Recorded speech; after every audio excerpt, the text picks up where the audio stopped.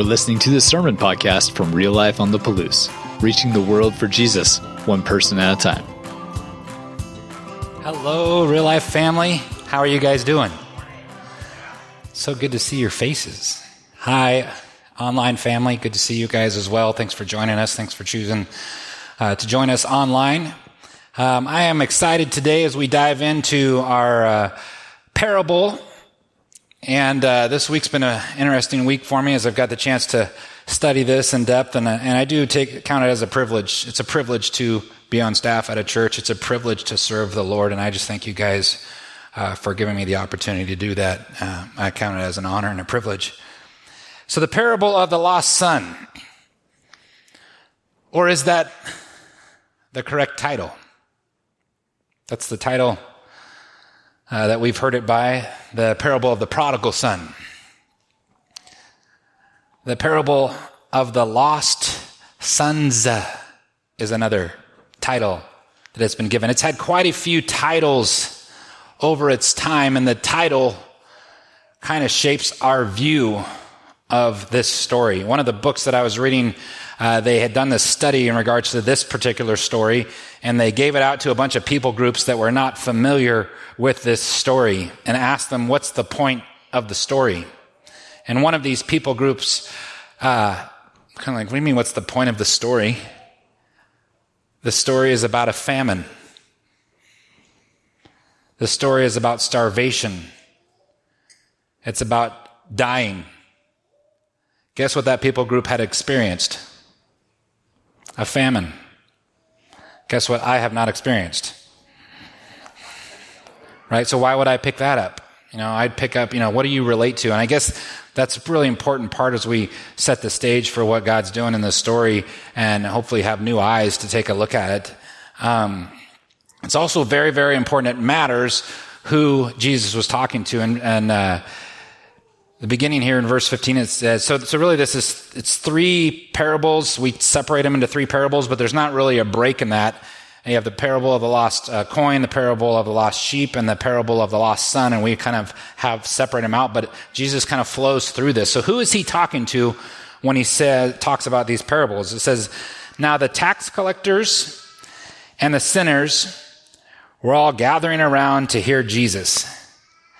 How would you like it if it was your profession and the sinners? The insurance agents and the sinners. The accountants and the sinners. The professors and the sinners. The engineers and the sinners. Why am I getting wrapped up into that same thing? So tax collectors, important, just quick point. So they worked for the oppressors. They were of those people. They knew those people, but they would you are like the Benedict Arnold of Benedict Arnold. You are the person who is taking from your own people. So you would be listed in the same category or below the sinners. Why would you even take from the sinners? And so the tax collectors and the sinners were all gathering around to hear Jesus.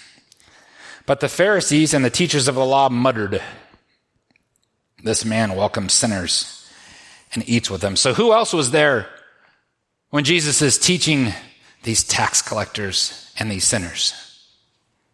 The Pharisees. Who Jesus is talking to matters. It mattered then, and it matters now as he's talking to all of us. And the hearers of the word, the people who are hearing this, what are you going to allow the message to do in your heart today? How are you going to see it with fresh eyes? Jesus continued on in verse 11 here. We're going to jump into the parable of the lost son or the lost sons or the famine or whatever title you want to give it to. There's lots of titles.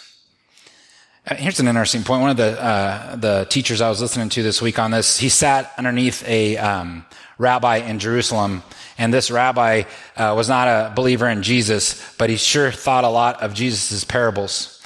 His job as a rabbi, the only thing that he really did was study parables. He studied over 4,000 parables that he could find. And this non-Jesus believing rabbi said that no rabbi holds a candle to the depth of Jesus' parables. And that's all this guy does. So our Savior's pretty good. Jesus continued, there was a man who had 2 sons. The younger one said to his father, Father, give me my share of the estate. So he divided his property between them. So in this culture, everything is it's pretty agricultural. They're growing things. That's how you know, like, your land could decide whether you lived or died. Not whether or not there was a pandemic, not whether or not the grocery store was open, whether the land that you own produced decide whether you live or die.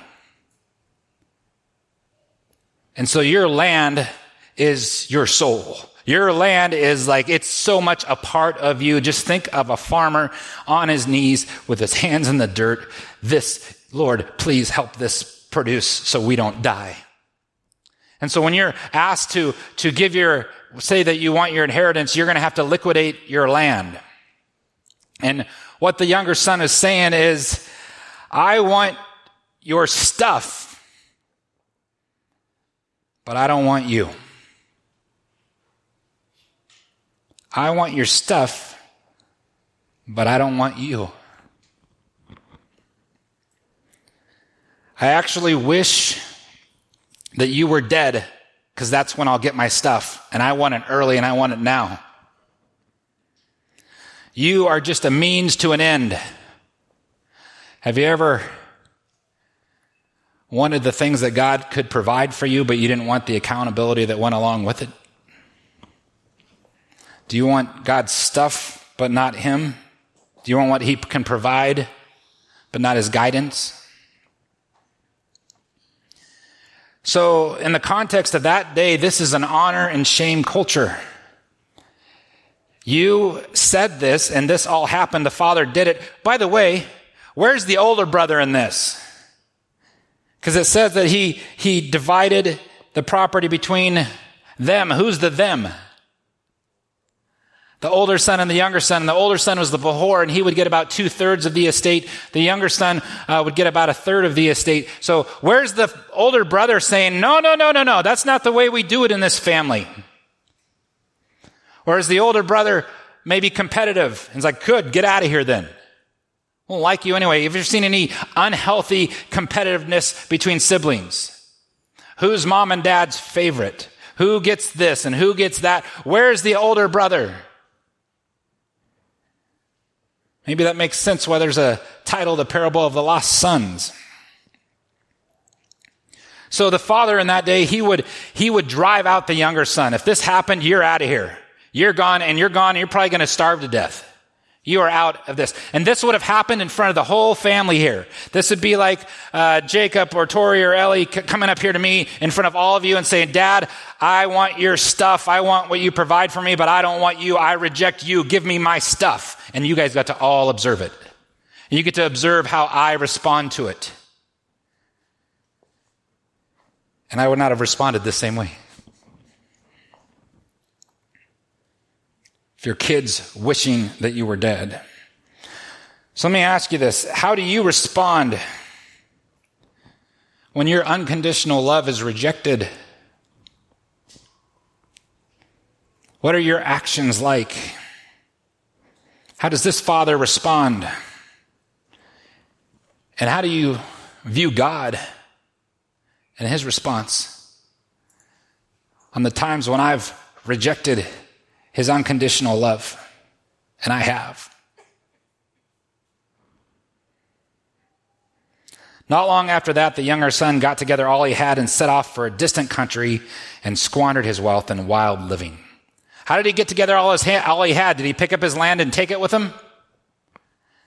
Nope. Now you get to farm and try and live off of 2/3 of what you had before and watch somebody else. And because of the honor and shame culture on that, he would not get a fair price for that, because you guys just saw me get worked up here, right, by my kids. So you're going to be like, that kid needs a spanking, first of all, right? And to do that in front of the whole culture, and there's going to be a great opportunity, because are you going to pay a premium price for that? No, so you probably sold it at a great discount. And so now he goes off and he squanders this money. And after he had spent everything, there was a severe famine in that whole country, and he began to be in need. So he went and hired himself out to a citizen of that country who sent him to the field, into his fields to feed pigs. You see the person over there. This distant place would probably be the Decapolis. The Decapolis, you could see it across the sea, but it was such a horrible place of oppression and ungodliness that you were considered unclean as a Jew if you even said the word Decapolis. You are unclean for something even coming out of your lips. And so where would you go to squander all your wealth? Las Vegas. Oh, no, I'm not saying Las Vegas, but that would be like the Las Vegas of their time. You could get into all kinds of trouble. You could lose it all pretty quickly there. And so he gets broke, and then this guy's like, oh yeah, well, Jewish boy, yeah, I got a job for you. Go feed my pigs. There's all kinds of problems with the Jewish boy feeding pigs. He longed to fill his stomach with the pods that the pigs were eating, but no one gave him anything. When he came to his senses, he said, how many of my father's hired servants, I want you to remember that word, hired servants, have food to spare, and here I am starving to death. I will sit out and I will go back to my father and say to him, Father, I have sinned against heaven and against you. I want you to remember that too. So remember hired servants, and remember, Father, I have sinned against heaven and I have sinned against you. I am no longer worthy to be called your son. Make me like one of your hired servants. So he got up and he went to his father. Did a little homework, got to take a look at some scholars, and they talked about servants. And there's different classes of servants that would be there, so that's why this wording is pretty important. The scholar was talking about there's bondsmen, and they were like family. They would be in the family. As Brian Bretzman says, they would have refrigerator rights, where you could walk into my house and be like, hey, how's it going? Open the fridge, grab yourself some food, sit on down, and refrigerator rights, your family. Bondsmen, they would be in the family, treated like family, sitting at the family table, their family. And then the next type of servant would be a lower class servant who would report to the bondsman, and they would be kind of on the outskirts of those things. They're not really treated as much like family, but they still have the protection of the community. They're under the protection of the community. And if you messed with one of those servants, you got a problem. And then the third type of a servant that they would talk about is a hired servant, a 1099 independent contractor, not part of the family. They live back in a city or a different village, and they come out and do contract work. They don't have to really, they don't have to really report they come and do the work, but they're not owned by that person. They still have the freedom. They could go to the Decapolis on the weekends. And it changes my view of this son about being really sorry. And it changes my view about the amount of grace that the Father gives to the Son.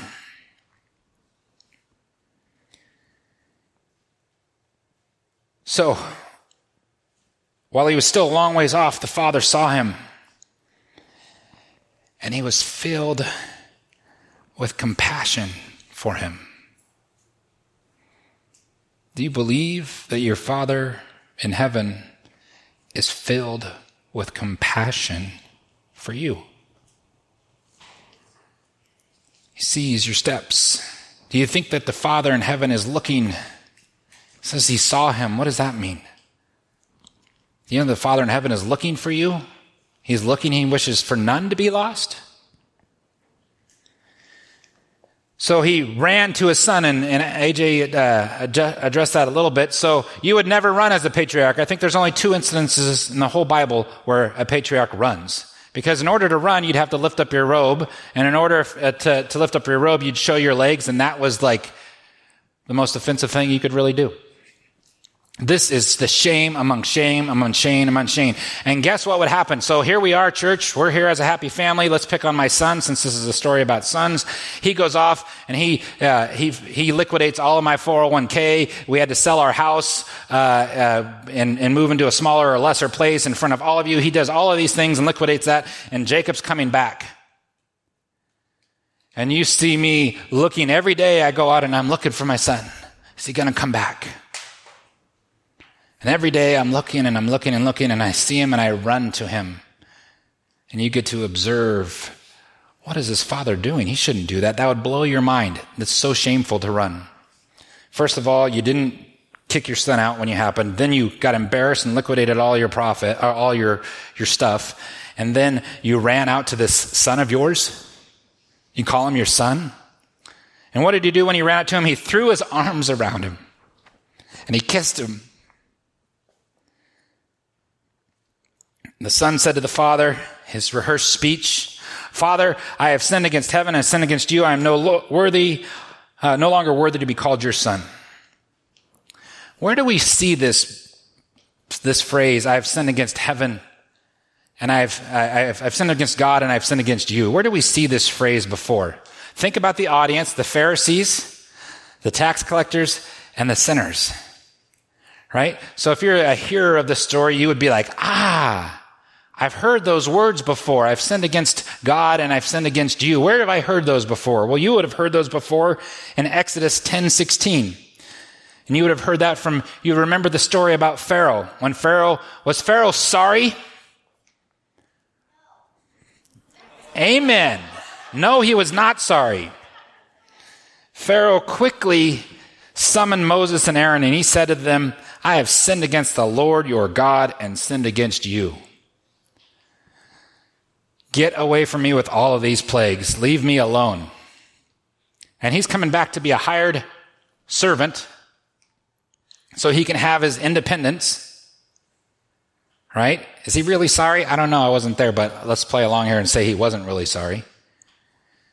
And how much more grace and how much more love do we see the Father even loving on a kid who maybe wasn't as sorry? But the father said to his servants, "Quick, bring the best robe and put it on him. Put a ring on his finger and sandals on his feet." So whose robe would it be if it was the best robe? Be the father's. And whose ring would it be? It would be the father's. And whose sandals would they be? Be the father's. It'd be the best. Yes, the father's, the best. But isn't he pretty dirty? I thought that he was out working with pigs. And it'd be like if you were camping for 4 or 5 days, you never took a shower, and you rolled around in pig stuff. And you'd come back not looking real great. So like before you got to come back to God, you got to get yourself all cleaned up first, right? No. And I guess the question I want to ask you guys, because God wants to clothe you with the best that he has, which is his community, which is his word, which is his love. He wants to wrap that around you no matter how dirty you are. The question I asked myself this week is, as a pastor, I was like, am I too dirty to be loved by God? And sometimes I feel like I'm too dirty to be loved by God. And that takes me to the world of shame. And I go sit in my shame cesspool and look at all the things that I've done and look at all the things that I've thought and look at all of these things. You are not too dirty to be loved by God. No one is too dirty to be loved by their Father in heaven. So he says, bring the fatted calf and kill it. Let's have a feast and celebrate, for this son of mine was dead, and now he's alive again. He was lost and he's found, so they began to celebrate. Let's talk about this fatted calf. Meat was hard to come by. Fatted calf would be a pretty big deal. This probably, the whole village would be involved if you were killing a fatted calf. Like everybody's coming. This is not just a barbecue. This is a giant celebration. I remember getting invited to my friend Jamal's sister's wedding in California when I was a kid. And this was like, he was from Pakistan. And this was like a 3-day party. Because the daughter was like, this is not just like, hey, you guys want to get together for a barbecue? No, this is like, we're staying the night, we're getting up, we're eating more, we're staying the night because we're not going to refrigerate this or give you the take-home stuff to go put in your freezer. We're eating this whole calf right now. This is probably the biggest party that this patriarch has ever thrown. This is a big deal. It's not just some animal that, fatted calf. Okay, cool. Big deal. So meanwhile, the older son was in the field, and when he came near to the house, he heard music and dancing. So he called one of the servants and asked him, what's going on? Your brother has come, he replied, and your father has killed a fattened calf because he has him back safe and sound. And the older, righteous brother, right, he became angry and refused to go into the biggest party that his father has ever thrown. Shame. He shames his dad in the eyes of the community as much as the younger son shames his dad by not welcoming what his dad welcomes back. That's why it's a pretty appropriate title of the parable of the lost sons. Again, when we get a chance to teach this around the country, this is one of to the pastors when we're talking about relational discipleship, this is the story that we use, and we often look at it and ask these questions. Today, in your life today, who do you relate to the most?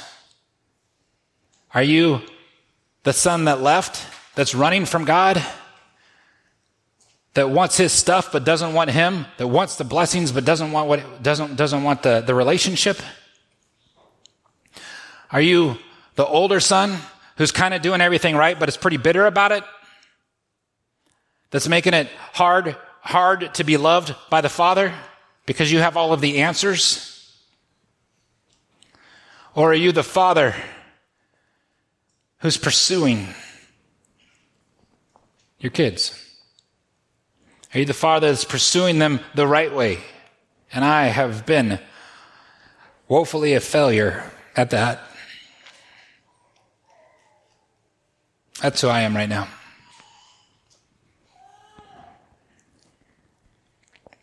So the older brother became angry and refused to go in. And so his father went out and pleaded with him. But he answered his father, look,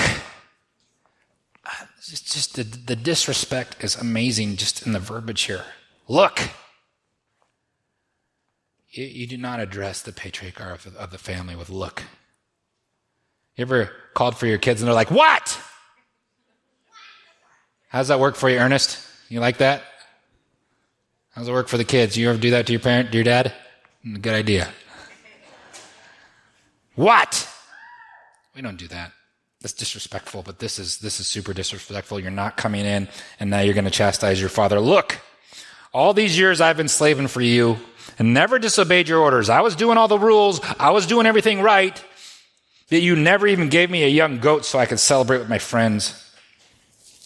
But when this son of yours who squandered away your property with prostitutes comes home, we throw the biggest party we've ever had for that.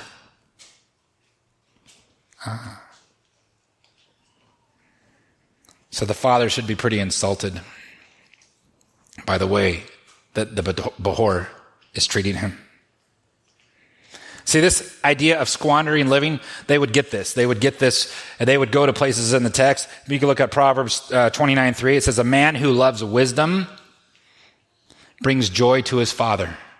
What's the difference between wisdom and experience? Experience is when you learn from your own mistakes, and wisdom is when you learn from other people's mistakes, right? So a man who loves wisdom brings joy to his father, but a companion of prostitutes squanders his wealth. Verse 31, he says, my son. The father said, this is my son. This is really hard for me to address my children with a loving tone if I was just insulted, if I was just shamed.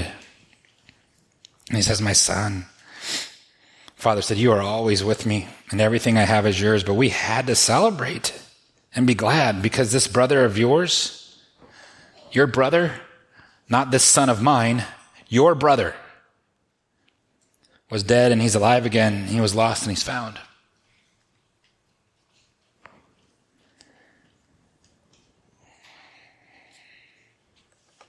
Are you too dirty to be loved by God? How do you accept, yes, that's right, sister. How do you accept his unconditional love? And then how are you modeling unconditional love to those around you? We're going to take this time to take a couple minutes to open your communion cup. If you're joining us at home, get your communion as well. There's some questions we have in your notes, and on the screen I have some other questions too as well. One of my questions that I asked myself this week is, have I been rejected as I've tried to hand out what I considered unconditional love?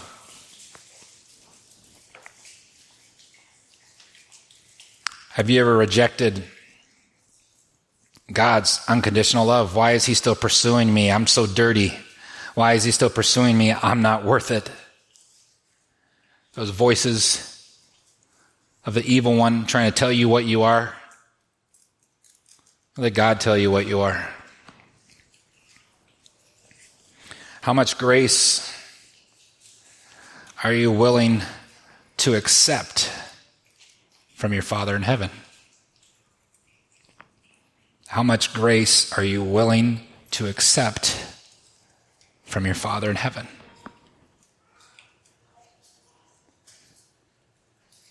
And the other end of that is, how much grace are you willing to extend to others? I see those being linked. Better my relationship is with the Lord, the more grace I've received from him and realize it, the more graceful I am to others. And when I'm not realizing the grace that he's giving to me, my grace with others seems to be quite a bit shorter. So you can't have this fabulous relationship with God and a horrible relationship with your brothers and sisters. They don't fit. Your relationship with God is totally tied with how you're treating with others. And how you treat others is totally tied with your relationship with God. And so he came to the table to show us this grace through shame, through guilt, through being dishonored in front of people. The cross was the most shameful way to die. It's the most shameful way to die. And he went onto the cross and covered shame. All of the hearers of this would have taken something away from this. If you were the Pharisee, you'd be like, I can't be like the older brother. Where was I when the Gentile sinners and tax collectors ran off? Why wasn't I there? And if you were the tax collector, you'd feel like you have a place of forgiveness and grace. And if you're a sinner, good news. He has more grace than you have sin. And he proved it on the cross. So the Lord Jesus, on the night he was betrayed, he took the bread, and when he had given thanks, he broke it, and he said, "This is my body, which is for you. Do this in remembrance of me." Let's remember his grace. And in the same way, after supper, he took a cup, saying, "This cup is the new covenant in my blood. Do this whenever you drink it in remembrance of me. For whenever you eat this bread and drink this cup, you proclaim the Lord's death until he comes again." Let's proclaim him and his grace. Father, I just thank you for this time. I thank you for your beautiful, wonderful word. I thank you for the worship today. It has touched my heart, Lord. Lord, let me accept the robe that you're trying to put around me. The robe of mercy, robe of love, the robe of kindness, the warmth that you bring. Lord, let me accept the ownership of having a your ring on my finger, that I'm part of your family. Thank you for telling me that I matter and that I'm not too dirty to be loved. And Lord, thank you for the sandals you're putting on our feet, that these sandals are for us to move. These sandals are for us to go and share with the rest of the world what kind of a grace giver you are. You've put sandals on our feet. We just have to choose to use them. We got to choose to walk with you, Father. You've called this church to reach the world for Jesus one person at a time. Let us walk it out well. Lord, you've called us to become biblical disciples and to understand and study your word. And that we're not supposed to do it just by ourselves. We're supposed to do it in relationship. Let's build relationships, Lord. Help us build relationships here, so we can make more disciples that will share your grace, your love, your mercy more and more and more in our area, Lord. Father, I praise you. I thank you for this time. We love you in Jesus' name. Amen. Thanks for checking out this message from Real Life. You can find out more about us by visiting liferotp.com and connecting with us on Facebook and Instagram. Until next time, have a great week.